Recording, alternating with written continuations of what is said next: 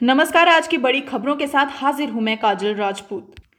Air India की महिला pilot अब एक नया इतिहास रचने की तैयारी कर चुकी है। एयर इंडिया की महिला पायलट की एक टीम दुनिया के सबसे लंबे हवाई मार्ग यानी उत्तरी ध्रुव पर उड़ान भरने जा रही है और सैन फ्रांसिस्को से उड़ान 9 जनवरी को बेंगलुरु और लगभग 1600 किलोमीटर की दूरी तय करेगी।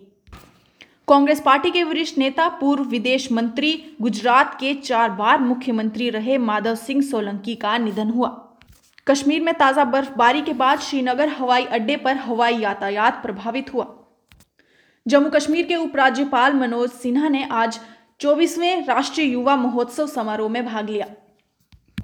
देश में कोरोना की वैक्सीन 16 जनवरी से लगनी शुरू होगी। पहले फेज में 3 करोड़ लोगों का टीका लगाया जाएगा। पाकिस्तानी इंटेलिजेंसी को गोपनीय सूचनाएं मुहैया कराने वाले सेना के पूर्व जवान सौरभ शर्मा को पुख्ता सबूत मिलने के बाद एटीएस ने गिरफ्तार किया। भोपाल में कोवैक्सीन का ट्रायल डोज लगाने के 9 दिन बाद वॉलंटियर की मौत।